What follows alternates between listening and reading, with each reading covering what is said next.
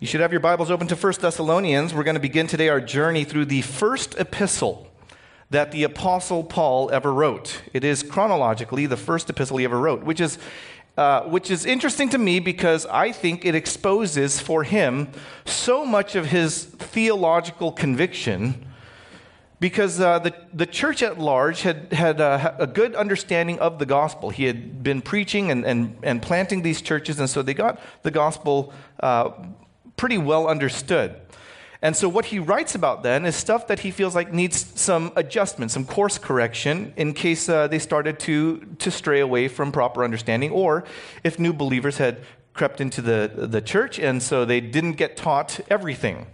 And so I think everybody got the message of the cross down on the forgiveness of sins, on the payment by Jesus Christ on the cross for our wrongdoing and to fix our relationship with the Lord. I think all of that he feels like is in place for the Thessalonians, but then he starts to talk about some other stuff. Now, when I ask people, what is your favorite book of the Bible? I've never heard anyone say 1 Thessalonians, and I certainly haven't heard them say 2 Thessalonians. The Thessalonian letters are just kind of, they're in there, but it's nobody's favorite letter. And I think I'm the only one that loves 1 Thessalonians and 2 Thessalonians. But that's because I like the stuff that nobody else cares about. I get interested in the eschatology of it and stuff, right? So I like theology of the end times. I always think that we talk about running the race, but I always want to know where the finish line is. And that's a big deal to me.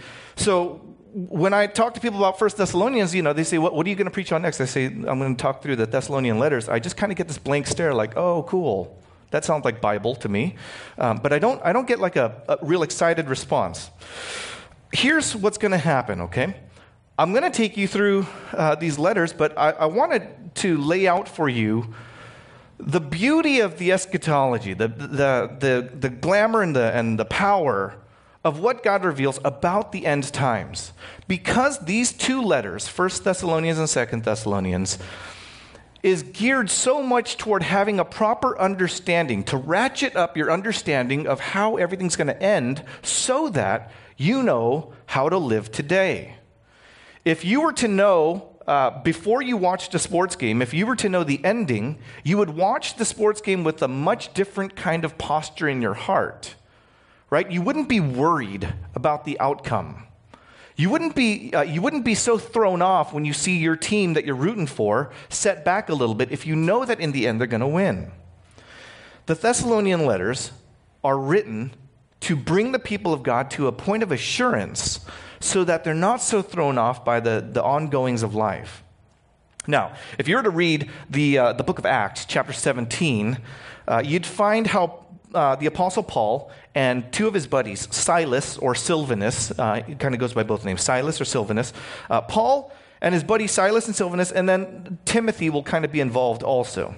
But Paul and Silas, they spent 3 weeks evangelizing in Thessalonica's synagogue. Thessalonica is the city. The Thessalonians are the people of Thessalonica, okay? So I'm going to put up Acts 17 for you real fast. And it says in verse 1, when they had passed through Amphipolis and Apollonia, they came to Thessalonica where there was a synagogue of the Jews. And Paul went in, as was his custom, and on 3 Sabbath days he reasoned with them from the Scriptures, explaining and proving that it was necessary for the Christ to suffer and to rise from the dead, and saying, this Jesus whom I proclaim to you is the Christ. And some of them were persuaded and joined Paul and Silas, as did a great many of the devout Greeks, and not a few of the leading women. But the Jews were jealous, and taking some wicked men of the rabble, they formed a mob, set the city in an uproar. Now let's stop there for a second, okay? Here's what's going on. The Apostle Paul comes into Thessalonica, and as his custom, he always goes into the Jewish synagogues, right? The Jewish synagogue is just, that's their place of worship. There was one temple That's in Jerusalem. That's where all the sacrifices are made, burnt offerings, grain offerings, peace offerings. That's all made at the temple in Jerusalem during the pilgrimage feasts 3 times a year. But on your weekly basis, when you want to worship on Sabbath, you would go to your local synagogue, and that's where you would hear the word, and that's where you would pray and meet together in fellowship with other people of your faith. That's a synagogue. And so Paul would go into the synagogue and he would speak to the Jews first, because the Jews had a basis of understanding starting with the Old Testament. And Paul would say, everything that you've been waiting for about the Messiah, I know who he is and I'm going to tell it to you. His name is Jesus. And he would reason with them, meaning that the faith is something that you can reason with. You can explain it to them. You can show through the Old Testament that Jesus is the Christ and his life fulfilled all that the scriptures beforehand had foretold. So he reasons with them, and then a bunch of Jews join his movement. And it's a group of Jews that join his movement, and then a bunch of Greeks, Gentiles, non-Jewish people, they join the movement. And many of the Greek leading women are joining the movement. So he has a big group of people that are coming in Thessalonica, and he's doing this for 3 weeks on the Sabbaths, and then however much time after that. Maybe there's a little bit more time, but he spends 3 weeks on the Sabbaths, and the Jews are persuaded, and then some Greeks start to come in, and he's like working there as a tent maker, and he's taking care of this church. He's pastoring this church. It grows for a time under his leadership, and then his buddy Timothy joins him. So it's now Paul, Silas, and Timothy. Whenever Jews became Christians, other Jews who didn't become Christians, they saw that as defecting from the covenant faith of Israel. And so it always garnered a lot of opposition from the Jews that were offended, saying, how can you go into that Christian sect of religion? How could you go into that? How could you betray us? How could you proclaim that the peasant, the carpenter's son Jesus, who walked around homeless, worked on the Sabbath, touched unclean people, spoke with Gentiles, how could you say that he's the chosen one of Israel? He's the Holy One of Israel. He's the Savior of the world. How could you say that? And so whenever Jewish people became Christians, it garnered a lot of opposition from other Jews, and this led to rioting mobs that persecuted the church. And so Paul and Silas, as they're trying to take care of this church, the opposition grows so much that they eventually get sent away, and they go off to Berea, where they plant the Berean church. Well, that's exactly how it went, and Paul and Silas have been gone for 3 months, and Timothy as well. Paul, Silas, and Timothy, they're gone for 3 months. And so Paul is very concerned about the Thessalonian church, because he's like, I barely got to be there. I didn't get to do much. And so he sends Timothy back to Thessalonica, because it's been a season. And he's like, go and check on them and find out what's going on. Bring me back a report. Let me know how that church is doing. Did they derail? Did they fall apart? Did they disband? Are they afraid of the persecution? What's happening over there? So he sends Timothy out to Thessalonica. He's worried because it's such a young church, and he's wondering if it fell apart. Timothy goes, and then he talks to the Thessalonian church, writes a report, and he brings it back, and he meets the Apostle Paul, who at that time is in Corinth. And in Corinth, he tells him how the Thessalonian church is doing. And he says, Paul, the Thessalonian church. And Paul says, what is it? And Timothy says, it's thriving. This church is exploding. The power of the Holy Spirit is here. And the Apostle Paul is overjoyed at the news of the Thessalonian church, and so he almost immediately writes 1 Thessalonians. This letter is an outpouring of his joy at the report that he got from Timothy. He hears that Timothy say that this church is on fire. It's got so much power, so much movement in its faith. We were only there for a short time, but there's something incredible going on here. And so Paul says, I got to write to them. And so he starts in chapter 1, verse 1, and he says, Paul, Silvanus, and Timothy, to the church of the Thessalonians in God the Father and the Lord Jesus Christ, grace to you and peace. It's a very standard greeting. He's setting it up. Now, what we're going to see here is going to be arguably the Apostle Paul's most positive regard for a church out of all the letters that he's written. Now, if you watch the letters he's written, like, to the Romans, to the Corinthians, to the Ephesians, to the Philippians, to the Colossians, he always has a commendation for them. Some kind of an affirmation. He says, I thank God whenever I think of you. And he's got like a paragraph where he says nice things to kind of everyone that he writes to except the Galatians, because they were whack. So he talks to every church and he's like, I thank God. I love hearing about your church and stuff. And I'm so glad that the gospel is moving in your midst. He does that. But when he does this with the Thessalonians, it's not a paragraph. It's 3 full chapters. 3 full chapters where he just goes, this is incredible. I can't believe what I'm hearing. No church gets as lengthy of an affirmation by the Apostle Paul as Thessalonica. The Thessalonian church is, as it seems, a very healthy church, an extraordinary church. And Paul tells us why. And it really comes down to 2 major things: good leaders, good members. Good leaders and good members. And that's exactly what we're going to look at in these first 3 chapters, the full 3 chapters, and we're going to cover it all today. Now, this letter is only 5 chapters long, and we're going to take 3 of them right now. These 3 chapters are the Apostle Paul just going on about how much he's so impressed by the report he hears about this church. It's a great church. It has good leaders. It has good members. It's an exemplary place to be if you want to grow in the faith. So, if you're taking notes, all you got to do is keep 2 lists going, okay? We're going to kind of bounce back and forth. We're going to talk about leaders, then members, then leaders, then members, then leaders, then members, and then a conclusion.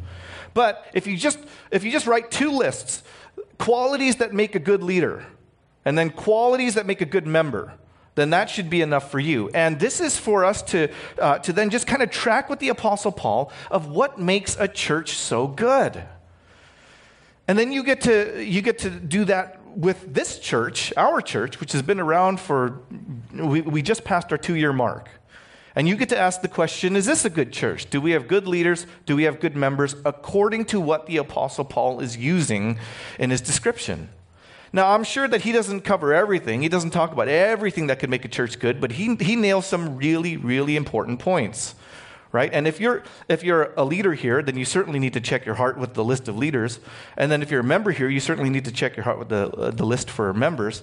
If you're a visitor here and you haven't actually committed to membership, then this is a good time for you to go, is this a church where I want to commit to membership? Does it have good leaders? Does it have good members? Is this a good church? Okay? All right, let's start with chapter 1. Starting in verse 2 to talk about leaders, and then at verse 6 we'll switch gears to talk about members, and we'll go back and forth like that, okay? Starting with leaders in verse 2, it says, we, and that's Paul, Silas, and Timothy, we give thanks to God always for all of you, constantly mentioning you in our prayers, remembering before our God and Father your work of faith and labor of love and steadfastness of hope in our Lord Jesus Christ. For we know, brothers, loved by God, that he has chosen you, because our gospel came to you not only in word, but also in power and in the Holy Spirit and with full conviction. You know what kind of men we proved to be among you for your sake. Now, Paul is talking about himself and Silvanus or Silas and Timothy. He's talking about the 3 of them, and he's like, okay, we know we did some good work in your midst. We know it because of how you're turning out. So he is kind of patting himself on the back, but it's true. He did good work, okay? And so quality number 1 about good leaders is that good leaders are constantly praying for the church. And you could see that here. He says, look, we're constantly mentioning you in our prayers. We give thanks to God always for all of you. That's the way he says it. And if you notice what he prays about specifically, he talks about the work of faith, the labor of love, the steadfastness of hope that he sees in the Thessalonians. Right? It's not always just prayer requests. Help this person through this struggle. Help this person overcome this sin. It's not just prayer requests. He's always giving thanks. And he sees something really good going on. We can get into to what it means to talk about the work of faith, the labor of love, the steadfastness of hope. You can turn those into their own separate sermons if you want. But if you just look at what he's doing, he doesn't dwell on the problems of the church. He sees the direction it's going in. Because everybody starts off positionally somewhere on the spectrum of sin, right? How bad you are, or maybe you're worse than someone else, and everyone starts off at a certain position. But he's not so concerned about position. You always hear me say that perfection is the standard, but direction is the key. And this is where the Apostle Paul and Silas and Timothy, where those three leaders, they understand that the church will always have problems, and there are people that come in with problems, and new believers come in, they bring in problems. But what direction are we moving in? And what he sees is a work of faith, the labor of love, and the steadfastness of hope that he sees springing up in these people. And that's sanctifying them. It's making them grow spiritually. The church has problems. Even the Thessalonian church has problems, which he's going to talk about when we get to chapter 4. But for now, he's just saying, I see the direction you're going in. I see the growth of your faith, your love, your hope. And it's amazing. A second thing that you see about good leaders is in verse 5, where it says that the leaders deliver the gospel through their words, but also through their lives. Right? He says in verse 5, the gospel came to you not only in word, but also in the power and in power and in the Holy Spirit and with full conviction. What that means is they didn't just talk about the Bible. They put it on display by the way that they lived. They were examples of what it looks like to follow Jesus. Now, it's not the kind of examples that you have to fake where you hide all the bad stuff and you only show the church your good stuff. It's not like that. I grew up in churches where leaders weren't allowed to confess to their subordinates, because then it would make them stumble. It'll make you look bad. They won't believe the gospel then. And so they were leading us by deceitfulness. They were leading us with hypocrisy. There was sin in their lives. They weren't confessing it. They weren't asking for prayer. So they never modeled for us repentance. That is not what the Apostle Paul is telling good leaders to do. That when they came, they showed a life that's being transformed by the Holy Spirit, which includes confession, repentance, accountability, prayer, all of that kind of stuff. It comes with power in the Holy Spirit, with conviction. A good test of a church's leadership is just to go like, is that what I want my kids to look like? Look at the leaders of the church and say, do I want my kid to turn out like these leaders in terms of their character and faith? And then, of course, if you don't have kids, or if you don't plan to have kids, or if kids don't really make it into your mind, then do you wish to be like these leaders in terms of character and faith? Right? Is this someone that you want to be like? Where these are leaders who prove to the church that they live by what they preach, that their faith is not just something in their head, it's not just a bunch of theology that they spout and then they lead people into sin. It's not that. It means that there's something going on inside that's transforming them. It's making them confront every wayward part of their soul. And they do that with you right in view. And they say, I need to slay this on the altar. I need the power of the Savior to come and redeem me every day. Let's look at the members. Verse 6. He says, and you became imitators of us and of the Lord, for you received the word in much affliction with the joy of the Holy Spirit, so that you became an example to all the believers in Macedonia and in Achaia. For not only has the word of the Lord sounded forth from you in Macedonia and Achaia, but your faith in God has gone forth everywhere, so that we need not say anything. For they themselves report concerning us the kind of reception we had among you, and how you turned to God from idols to serve the living and true God, and to wait for his Son from heaven, whom he raised from the dead, Jesus, who delivers us from the wrath to come. Now here you get some really cool commendations about the members of the Thessalonian church. Verses 6 and 7 talk about how the members imitate their leaders and the members imitate Jesus. right? And by doing that, see, because Jesus is the example for everyone. And then the leaders of the church are supposed to imitate Jesus so that they're examples for everyone. Now the members are imitating the leaders who are imitating Jesus, and so the members here become examples for everyone. Do you see how that works? Right? Everybody is imitating someone who's imitating Jesus. It daisy chains down like that. And so everyone becomes an example to the people around. And that's a summary statement that starts to encompass everything else in the paragraph. What did the members imitate exactly from their leaders? They're imitating their leaders. What exactly did they imitate? Well, first they received the word even during much affliction and with great joy. That's a good member, right? A good member receives the word even during much affliction, with great joy. There needs to be an energy that comes from hearing God's word, a response of trust and praise and worship at the word of God.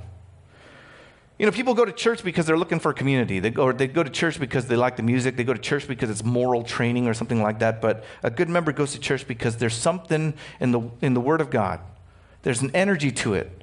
Where else can we go? You have the words of eternal life, right? To know that this is where the people of God come together in corporate worship and are energized by this. It's not this idea that you just stay home and read the Bible by yourself. You're this lone Christian apart from the body, but you come and there's an energy to the word. There's an energy that's shared among the other members of Christ. And it's not just the fun sermons that good members like. It's the sermons that even get us in trouble. It doesn't take much to get us in trouble. If you preach the word, it doesn't take much to get you in trouble, right? There are plenty of moments where you can preach a sermon and receive much affliction today. Preach on gender identity. Preach on gender roles. Preach on sexuality. Preach on divorce and marriage. Preach on sin and hell. Preach that Jesus is the only way, the only means of salvation. Just preach the gospel and watch what happens. It cuts a room in half, polarizes everybody. These days, if you just say you're a Christian, there are people who respond with intense hatred. It's not hard to encounter affliction as a Christian. Now, when you hear the word of God, when you hear the gospel, when you hear the parts that just confront and upset the world, there's always that tug inside, the response that you got to decide between. Right? One is to say, I agree with the world, and I think that the church needs to get with the times and update to this culture, because my culture is supreme out of all the timeline of history. There's this ethnocentrism that kind of kicks in and says that my culture dictates what God should or shouldn't say. Or you stand back and say, the Lord is the judge of all the earth. Every culture is judged by him. He is the determiner of what's right and wrong. The knowledge of good and evil belongs to him and him alone. And so a good member will know that when he hears the word, there's a sense of joy. Even if it brings affliction, there's joy and gladness knowing that this is the word of God. This is the peace of God. It's the instruction of God. It's the leading from God to us. And so there's a joy even when we hear the word and we are corrected. We don't get defensive. We don't get all puffed up and angry, and we don't respond with retaliation. When the word of God comes to confront us, there's a gladness to be corrected, to be set straight. There's no moaning and groaning about how much you don't like it. There's no defense of the pride. There's just a sense to say, this is the word of the Lord, and I receive correction. I embrace it. In verse 8, you find another aspect of good members, which is that they evangelized. That's kind of the easy way to say it. They evangelized. They spread the word. Right? It says that the word sounded forth from them. Verse 8, I'll read it. For not only has the word of the Lord sounded forth from you. And that's like a cool word. It's the ringing of a bell, that gonging of a bell. The word sounded forth. It's a powerful verb he uses to say that, like, it's not just like, oh, people are talking about you. He's saying, like, it's booming, it's out there. It's resounding. The description captures a certain excitement, a fervor, a vigor, a power. The Thessalonian church didn't just tell people in like some kind of shy, scared, awkward way, like, hey, Jesus. It wasn't this kind of like timid way. They went out and they said, have you heard about the Messiah? Have you heard? Have you figured out what you're missing in your life? Something sounded forth. They knew they had the best news ever. And when someone knows that they have good news, everyone is an expert at telling people about the things that they love. Everyone's an expert at it. The way that you talk about a movie that you like, or a TV show or a drama, a song, a type of music, sports, whatever type of game. Right? When you're excited about something, when something has just lit up inside you and there's a passion or a conviction, it's not hard to talk about it and to say what's so good about it. The Thessalonians were excited about Jesus. You don't need to go to training seminars on how to tell people about Jesus. You just tell them.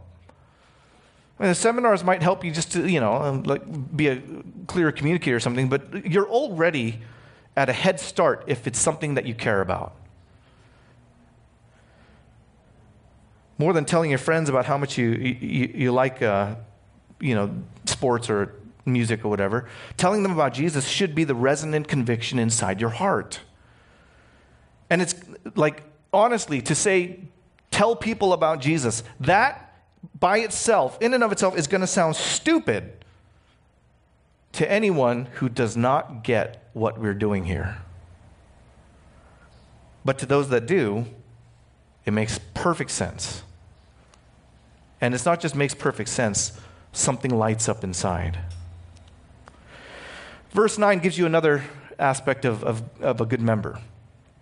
It says that the members turned from idols to serve God. The members turned from idols to serve God. Now, this is proof that the gospel transforms believers, right? This is what you need to see. If you don't see transformed lives, get out of there, right? If you're at a church where the membership is not transformed, is not being transformed, get out of there. If you don't see a direction in the membership where they are advancing toward holiness and moving away from the life they used to live, if you don't see that, get out of there. Right? You always have to see a movement, a growth. That someone today is not the same person they were 2 years ago. When you turn from the idols that you used to serve, it means that you stop living the way that you used to. There's a transformation taking place. Now, this is very much a timeline for 100% of the Christian body. Every single Christian moves in this way, right? And it goes past, present, future. Past, they turn away from the idols that they used to worship. The idols that they used to pursue, right? That's the past. They turned away from those, and that's all in the history of their lives. Present would be they serve the living and true God. They serve the living and true God. It says you turned away from idols to serve the living and true God. That's what goes on in the present. That's what you need to see. That's why every member at Savior Community Church serves. Because there's an outpouring of the Spirit. Everything gets set straight. That's when you understand that it's God who you live for. That's where your life reorients. And piece by piece, direction takes place. And over time, you start to get it. You start to break the old habits and you start to adopt a whole new kind of way of living. That's the timeline. The idols were in the past. Now, in the present, you're serving the true and living God. And then in the future, you await the return of Jesus. And that's what it says in verse 10. It says that the members wait for the Son from heaven, which is Jesus. right? The members wait for the Son from heaven. Now, that's just an easy way of saying you wait for the return of Jesus Christ, the second coming of Jesus Christ. That's what you wait for, right? That's where we put all of our hope. Because when Jesus returns, that means that sin is coming to an end. Now, it's not an instantaneous thing. He has some events that he's going to take care of at that time. But when he returns, we know that like all of history is now culminating to its climax and to its end. And that's where we wait for true reward. The return of Jesus Christ is everything to the people of God. If your career is your everything, or if your future relationship is your everything, you've missed it. The return of Jesus Christ is everything to the people of God. That's when everything gets figured out. That's when all the evil in the world gets dealt with. Right? That's when it's all set straight. It's Jesus that returns, sin comes to an end. Even if there's affliction and persecution from the world, today we know that there's no condemnation from God for a church, for a good church, for the church that actually believes in him. Because Christ delivers us from the wrath to come. That's I want you to key in on that, okay? Just look at verse 10. Wait for his Son from heaven, whom he raised from the dead, Jesus, who delivers us from the wrath to come. He delivers us from the wrath to come, and instead of condemnation then, instead of wrath, he leads us into future glory. Right? That's going to start with a whole bunch of different events that we will talk about in the coming weeks. It'll be rapture, tribulation, the second coming of Jesus, Armageddon, the millennial kingdom, the great white throne of judgment, and then the new heavens, new earth. So there's a sequence of events that will take place, and we will cover it. We'll get more into that when we're partway through chapter 4. But for now, we've turned away from the sinfulness of our past. We serve God in the present, and we eagerly await for Jesus to return in the future, because he delivers us from the wrath to come. And I want you to remember that line. He delivers us from the wrath to come. Remember it for a little bit later in this sermon, and then also for a few weeks from now. Okay? Now let's talk about leaders in chapter 2, verses 1 through 12. This is what it says. For you yourselves know, brothers, that our coming to you was not in vain. But though we had already suffered and been shamefully treated at Philippi, as you know, we had boldness in our God to declare to you the gospel of God in the midst of much conflict. For our appeal does not spring from error or impurity or any attempt to deceive. But just as we have been approved by God to be entrusted with the gospel, so we speak, not to please man, but to please God who tests our hearts. For we never came with words of flattery, as you know, nor with the pretext for greed. God is witness. Nor did we seek glory from people, whether from you or from others, though we could have made demands as apostles of Christ. But we were gentle among you, not like a nursing mother taking care of her own children. So being affectionately desirous of you, we were ready to share with you not only the gospel of God, but also our own selves, because you had become very dear to us. Verse 9. For you remember, brothers, our labor and toil. We worked night and day that we might not be a burden to any of you while we proclaim to you the gospel of God. You are witnesses, and God also, how holy and righteous and blameless was our conduct toward you believers. For you know how, like a father with his children, we exhorted each one of you and encouraged you and charged you to walk in a manner worthy of God, who calls you into his kingdom and glory. All right, let's talk about this. There's a lot of stuff to unpack here about leadership. Good leaders are willing to suffer for the gospel. And that's what verse 2 kind of lays out for you, right? That they've been suffered and shamefully treated and stuff. And they do this because they're preaching the gospel. That's just an occupational hazard. If you preach the gospel, people will hate you. The world will hate you, and even people in the church oftentimes will hate you, because nobody likes hearing that they're wrong. And hopefully the work of the Spirit works in good members to bring about joy and say, I love being corrected. But then there are people who just, they come into the church, and then when they're corrected, they bounce. They react poorly. If you preach the gospel right, it will always go against the will of the flesh. It will always go against the will of the devil. It will always go against the will of the world. People will inevitably hate you for standing for God's truth. And a good leader knows that and expects that and kind of gauges that and then walks with courage straight into it. Verses 3 and 5 give you another quality of leaders, which just says that the leaders are trustworthy. Specifically, trustworthy in doctrine, in honesty, in ambition, and in wealth. They're trustworthy. It means that they don't speak from error or deceitful intent or impurity, right? So their intentions are pure. They have good theology. They have good intentions. They are honest. They act by spirit and truth.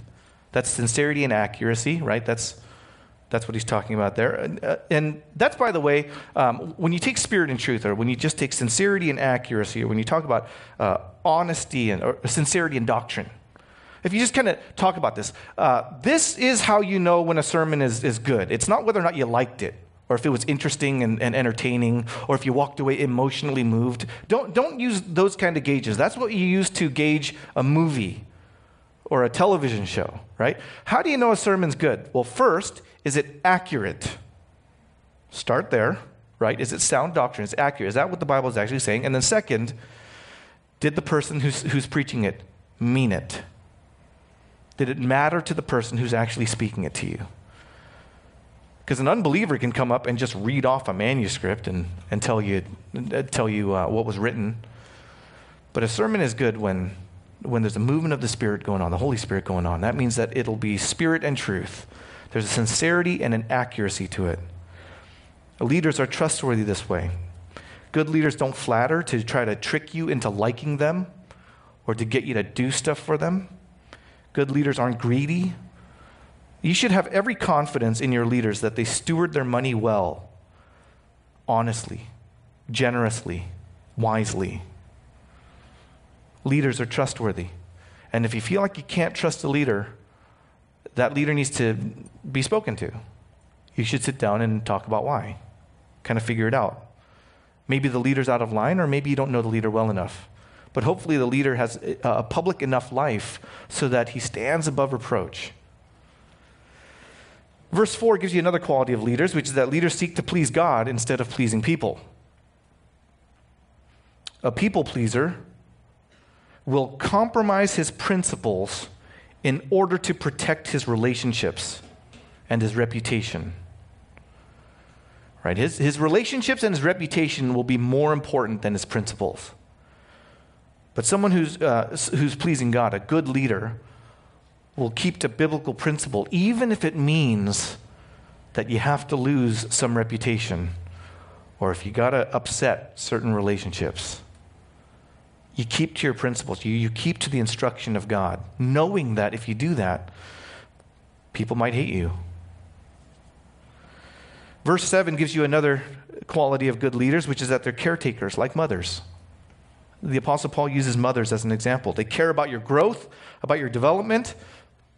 They take seriously your pain, your struggles, your trauma, your needs.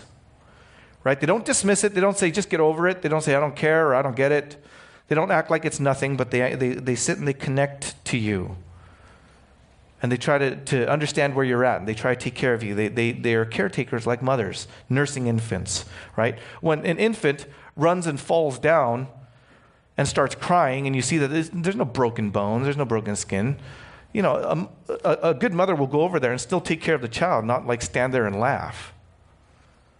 Right? She'll go over there and take care of her child because the child is crying. And it's you know, she's not sitting there trying to reason with the kid like it's not a big deal. Right? She goes and she tends to him. They're gentle. They meet you where you're at. If you're a new believer, then a good leader will come with you with a certain degree of patience.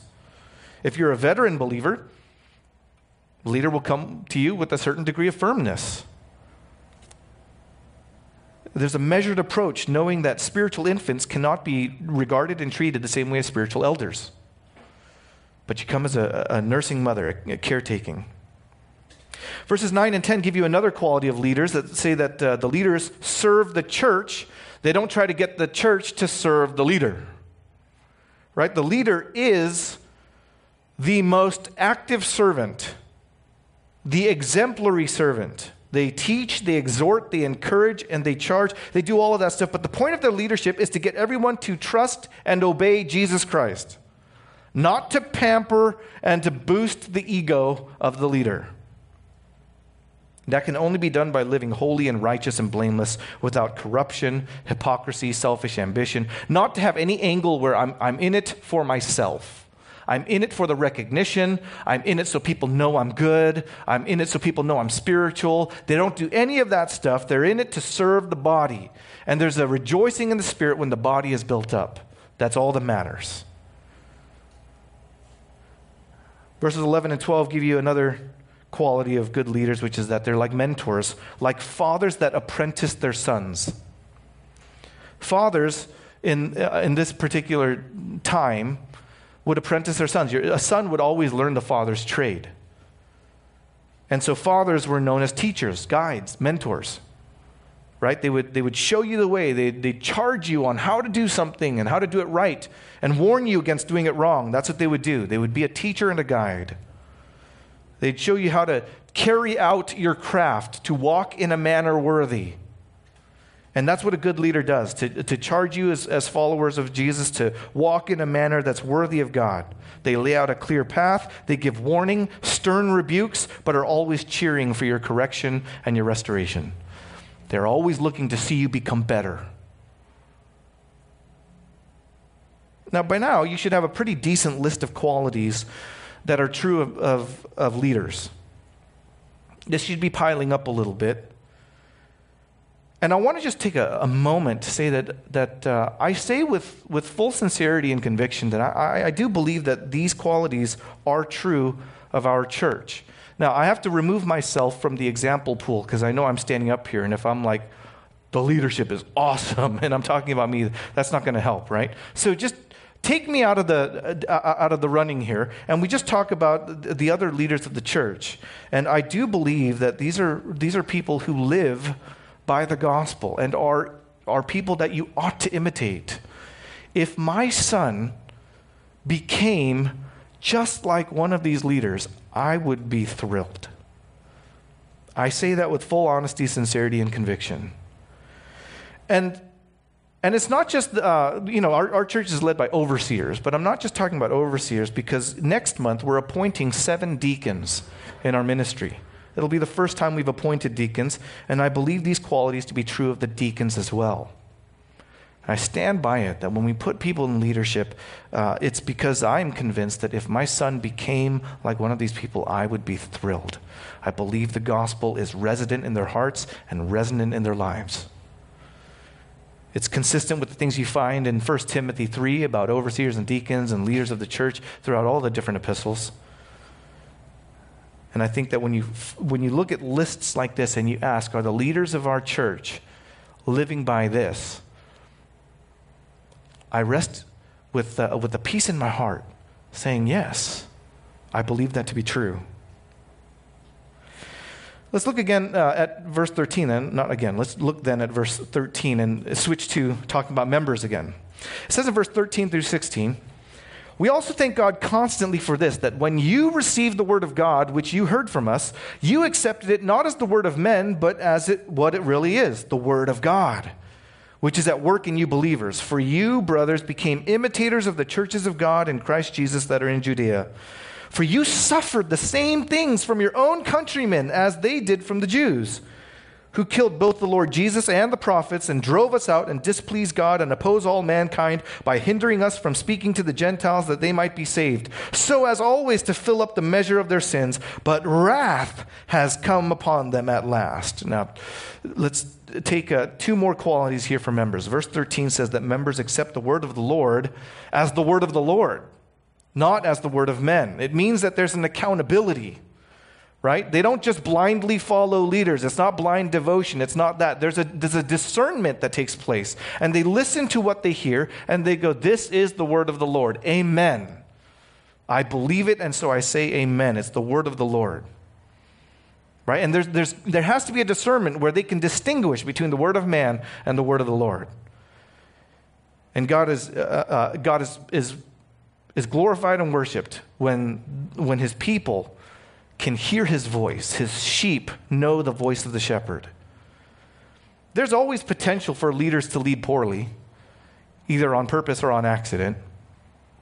Leaders aren't perfect. They mess up too, which is why they have to model confession and repentance. They have to model that. And so that means that there are times when leaders might make calls that you feel like, oh, that wasn't the Lord. No, that was something else going on. Members have to discern that. And when they feel like that a leadership call is out of line, to go and lovingly talk about it and say, like, is this really what God would want? It's not blind devotion. There's an accountability to it. Members follow when they know that it's God who speaks, not men. Now, people got all sorts of opinions on, like, how loyal you should be to your church leader. If your pastor or your Bible study teacher or something left the church and you followed him, would that be okay and stuff? And like, look, wherever you go, chase God. Okay, that's the easy way to put it. If you think following and doing the work over there with the person that you've been learning under, if that's going to help you chase God, pursue God, grow in the Lord, awesome, do it. If you think staying here and doing the work here, maybe a church sends off a plant, like we got sent off, we planted, but then there are people that stayed and they did the good work there. Wherever you go, chase God. Right? Don't get caught up on like whether or not you're allowed to follow a leader or something like that. Look, you're following God, and if you feel like you can do that better over here or over there, then go there. Verse 14 says that members are willing to suffer to follow Jesus. Suffer to follow Jesus. Now, remember, Jesus was persecuted and killed. That's a pretty good model for what to expect. Persecuted and killed. Followers of Jesus have to be willing to follow him even in that, if he calls. And that is a hard sell these days, because a lot of churches can't even get their members to suffer sleeping on time and waking up on time. A lot of churches have trouble getting their members to suffer welcoming people or serving the church or giving offering or reading the Bible or praying or going to small group to have confession and accountability and prayer. It's hard. People today are not willing to suffer for Jesus, even though they know full well theologically that Jesus suffered and died for them. How many people would still go to church if they knew that going to church would invite persecution intensely and immediately? How many people would still go to church? Well, that's what the Thessalonians did. They knew going to church was going to invite persecution. They suffered for it. The Jewish believers in the Thessalonian church, they suffered because of the Jews. And then the Gentile believers, they also suffered from Gentile rulers because they weren't worshiping Caesar. But it's not for nothing. Persecution comes against the church, and you might suffer persecution, but persecutors don't win. Those who persecute, oppress, or otherwise victimize God's people answer for it. Notice how verse 15, at the end of this little paragraph, it says, wrath has come upon them at last. Right? Do you remember what it said about a good church? We wait for Jesus, good members, they wait for Jesus who saves us from the coming wrath. Right? There's no wrath for God's people. But for those who oppose God's people, for those that victimize God's people, for those that send people to hell, there's wrath. At last, wrath has come upon them. Right? Now, technically, Paul is speaking in the past tense as though wrath has already happened. But he's using that as an expression. You know, like when you're studying for a test and you're like, oh my gosh, I'm unprepared. I'm so dead. And you're speaking in the past tense for something that's going to happen in the future. Right? I'm dead. I failed. It's over. Right? I'm done. I'm finished. When you speak like that, you're speaking in the past tense because of the certainty of the future event. That's what Paul's doing here. I want you to understand, okay? Because the persecutors are not even dead yet. They're not in hell yet, so wrath has not actually come upon them yet in the technical sense. But it is absolutely certain, and so he says wrath has come upon them at last, right? It is now absolutely clear that Jesus has shown up and he said that Israel is wayward. apostate. It's way off course. The covenant people of God have turned the Old Testament into something it's not supposed to be. They've taken the law and venerated it to this other position that it's not supposed to be. They've turned it into a ladder of righteousness that you can earn your way to heaven, and that's not it. And they are doomed if they don't turn to the Savior. It is officially declared by Jesus that Jerusalem will be torn down, not one stone left upon another. Has it happened yet? No. At that time, it hadn't happened yet. But it was so certain that he's like, wrath has come upon them at last. It's like we finally know for sure that the system over there is broken and only Jesus saves. National Israel was doomed. Even the way of the world is doomed. Only those who turn to Jesus, they are the ones who are saved from the coming wrath. For everyone else, wrath has come upon them. Well, we kind of wind down to the end here, and we're getting to leaders again in chapter 2, verse 17, all the way through chapter 3, verse 5. And Paul changes gears again. He talks about himself and Silas and Timothy. This is what he says in chapter 2, verse 17. But since we were torn away from you, brothers, for a short time, in person and not in heart, we endeavored the more eagerly and with great desire to see you face to face, because we wanted to come to you. I, Paul, again and again. But Satan hindered us. For what is our hope or joy or crown of boasting before our Lord Jesus at his coming? Is it not you? For you are our glory and joy. Chapter 3. Therefore, when we could bear it no longer, we were willing to be left behind at Athens alone, and we sent Timothy, our brother and God's co-worker in the gospel of Christ, to establish and exhort you in your faith, that no one be moved by these afflictions. For you yourselves know that we are destined for this. For when we were with you, we kept telling you beforehand that we were to suffer affliction, just as it has come to pass, and just as you know. For this reason, when I could bear it no longer, I sent you to learn about your faith, for a fear that somehow the tempter had tempted you, and our labor would be in vain. Now, there are two qualities to just tie up your list on good leadership. The first one is that good leaders love their people. Good leaders genuinely love their people. They celebrate their salvation and growth. Their congregation is their hope and joy and crown of boasting before Jesus. They want to be with them. They want to help them. They love to push these people into the arms of Jesus. That is a sign of good leadership. It's not good to see a church where the leaders find the people irritating, stupid, where they get frustrated with their people. There has to be a love, a genuine care for their people.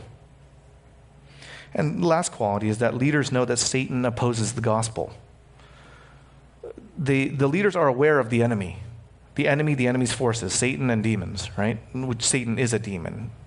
Satan is not the opposite of God. He's an angel that's fallen, just like a bunch of other angels, and he happens to lead the fallen angels. So we talk about him by name. But leaders know that Satan opposes the gospel. Now, oftentimes you'll meet someone, and they think that whatever happens in life is what God wanted for them, right? Like, oh, I didn't get into this school, so God clearly doesn't want me to go there. I didn't get this job, so God doesn't want me to have it. Someone I know got sick, and we prayed for them to get healed, but they didn't get healed, so God didn't want them to get healed. He wanted them to be sick. And it's just kind of weird that they think that everything happens like God wants it to happen, like God wanted Adam and Eve to eat the fruit of knowledge of good and evil. God wants murderers to murder. Like that. That's not good theology, right? If you just watch the apostles, they know that Satan is real, and they know that Satan actually moves to hinder the work of God and to hurt, to do damage, to destroy. The apostle Paul wanted to go to Thessalonica. It doesn't say God opposed him. It said Satan opposed him. Satan hindered him. And so Paul couldn't go. He didn't go, I wanted to come to you, but God didn't want me to. He didn't say that. He said Satan hindered me. The enemy did. right? There's an enemy that opposes the work of God. So do not retroactively pretend that everything happens is what God wanted to happen. It is what God might have permitted to happen, sure. He didn't stop it, right? But that doesn't mean that that is what he wants. He wants everyone to be saved. He wants everyone to repent. He wants everyone to worship. But the enemy comes in and does his work. Satan is real, demons are real, supernatural enemy forces are real, and a good leader doesn't assume that everything that happens must be what God wanted. That's not good theology. That's why we wage war against unseen enemies. When you think everything that happens is what God wanted, then it breeds a certain passivity to your life. You go, it doesn't matter. God will just do what he wants. Whatever happens is what God wanted. And so there's not an active evangelism. There's not a missionary effort. There's not a fight against the unseen forces. There's not fervent prayer. There isn't an enthusiasm to lift others up in intercession. And you miss out on why Jesus tells us to pray to God to deliver us from all evil, to deliver us from the evil one. But a good leader knows that Satan opposes the gospel. Verses 6 to 10 give us a final quality of good members. Verse 6. But now that Timothy has come to us from you and has brought us good news of your faith and love and reported that you always remember us kindly and long to see us as we long to see you. For this reason, brothers, in all our distress and affliction, we have been comforted about you through your faith. For now we live if you are standing fast in the Lord. For what thanksgiving can we return to God for you, for all the joy that we feel for your sake before our God, as we pray most earnestly night and day that we may see you face to face and supply what is lacking in your faith. If you notice again, he's pouring out how much he loves these people and how much he wants to see them. And the final quality for members that he talks about here is members love their leaders. Right? You see it right there, verse 6. Right? There's good news of their faith and love and reported that you always remember us kindly. And you long to see us just like we long to see you. Right? Members love their leaders. They appreciate the people who raised them in faith and love, and they long to see them. It's a very different feeling than, you're hanging out with your friends, and if the pastor or your small group leader or your Bible study teacher shows up, then you're like, great, what a drag. Right? Can't talk about what I want to talk about now. Can't drink what I want to drink, can't do what I want to do.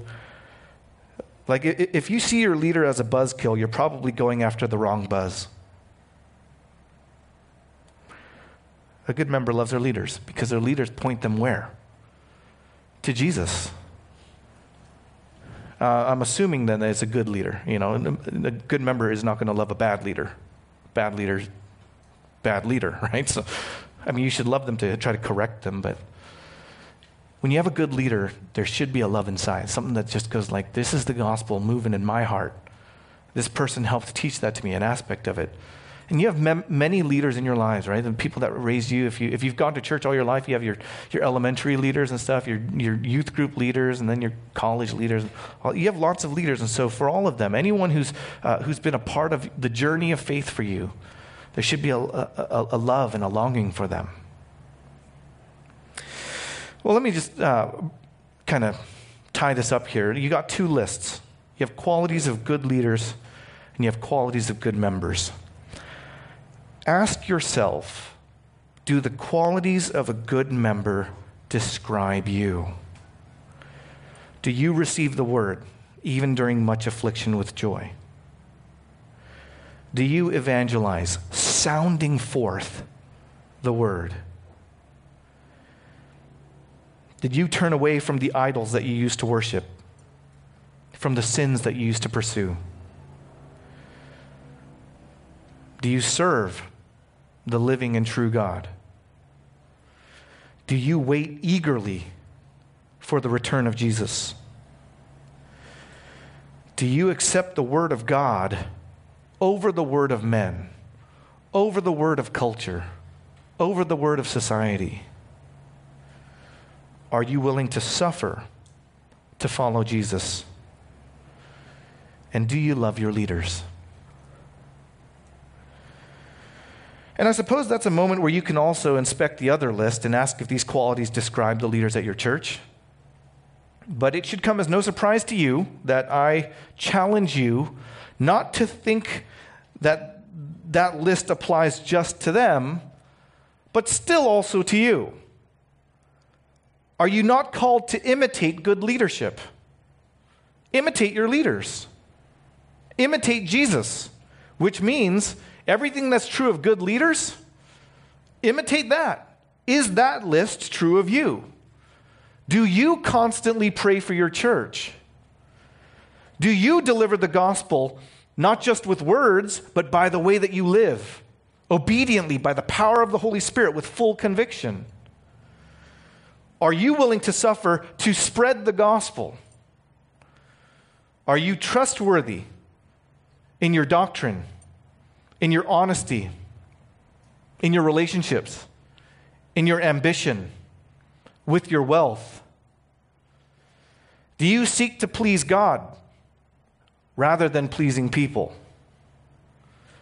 Do you take care of other members with gentleness and care, connecting even with their moments of pain and hurt? Do you live to serve the church, or do you see the church being around to serve you? Do you mentor other members with clear and firm instruction, pointing them in the right direction? Do you love your church? Do you understand that Satan will always try to work against you? Measure these things. Look at the leaders here and the members here. If you're a visitor, stick around long enough to get a good gauge on that, on whether or not the leaders make it on this list. And if the members make it on this list, is this a good church? And of course, look at yourself. Examine yourself to see whether you're in the faith. Test yourself. Do you make this a good church? That is probably the most operative question. You can ask, is this a good church? Now, if you're a member here, the best question to ask is this a good church because of you? Or is this a good church despite you? Do you help make this a good church? If you do, then we know that we, the members and the leaders here, we know that we give thanks to God always for this church, for this place, constantly mentioning this church in our prayers. But if you don't make this a good church, then the call is to turn from your idols and instead serve the living and true God and wait eagerly for the Son. He is, after all, the centerpiece of the gospel. He's the one who paid for your sin, the one who gave you his righteousness. He's the one who leads you to glory. Let me tie it up with these last few verses, the last 3 verses of chapter 3, which is also my prayer, along with the other leaders of this church. It's our prayer for you, and hopefully it's your prayer for everyone here too. Chapter 3, verse 11. Now may our God and Father himself and our Lord Jesus direct our way to you.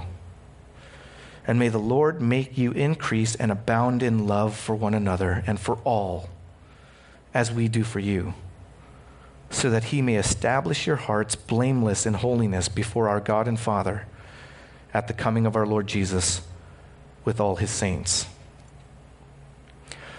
I believe this is a good church. Praise God that for every good church, though there comes affliction and persecution from the world, there is no condemnation for the people of God, because Christ delivers us from the wrath to come and leads us instead into future glory. As members and leaders, as a church, we put our hope in him, and we eagerly await the return of our Savior, the Lord Jesus Christ. If you believe it, say amen. Let's pray.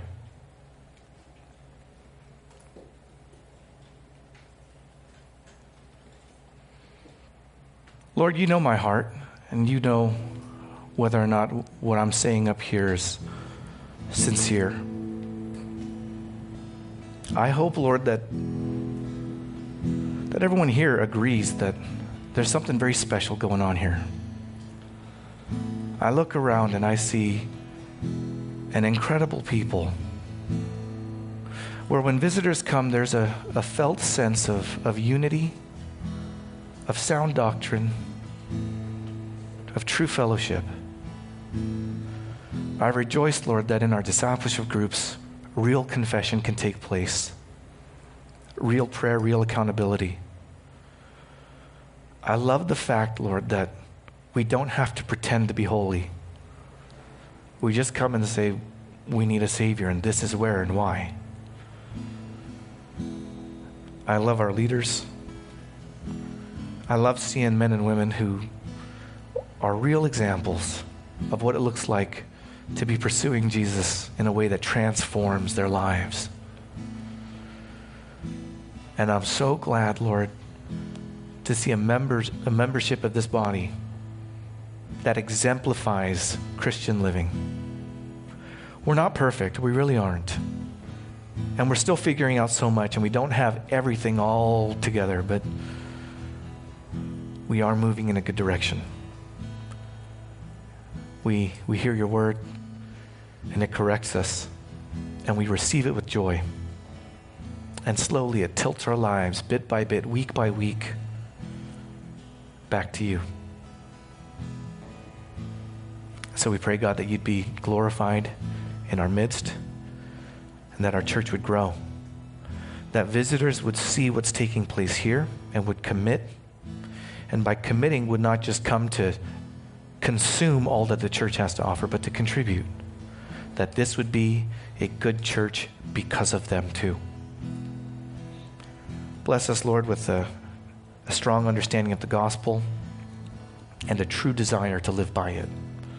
All this we pray for Christ's glory in his name. Amen.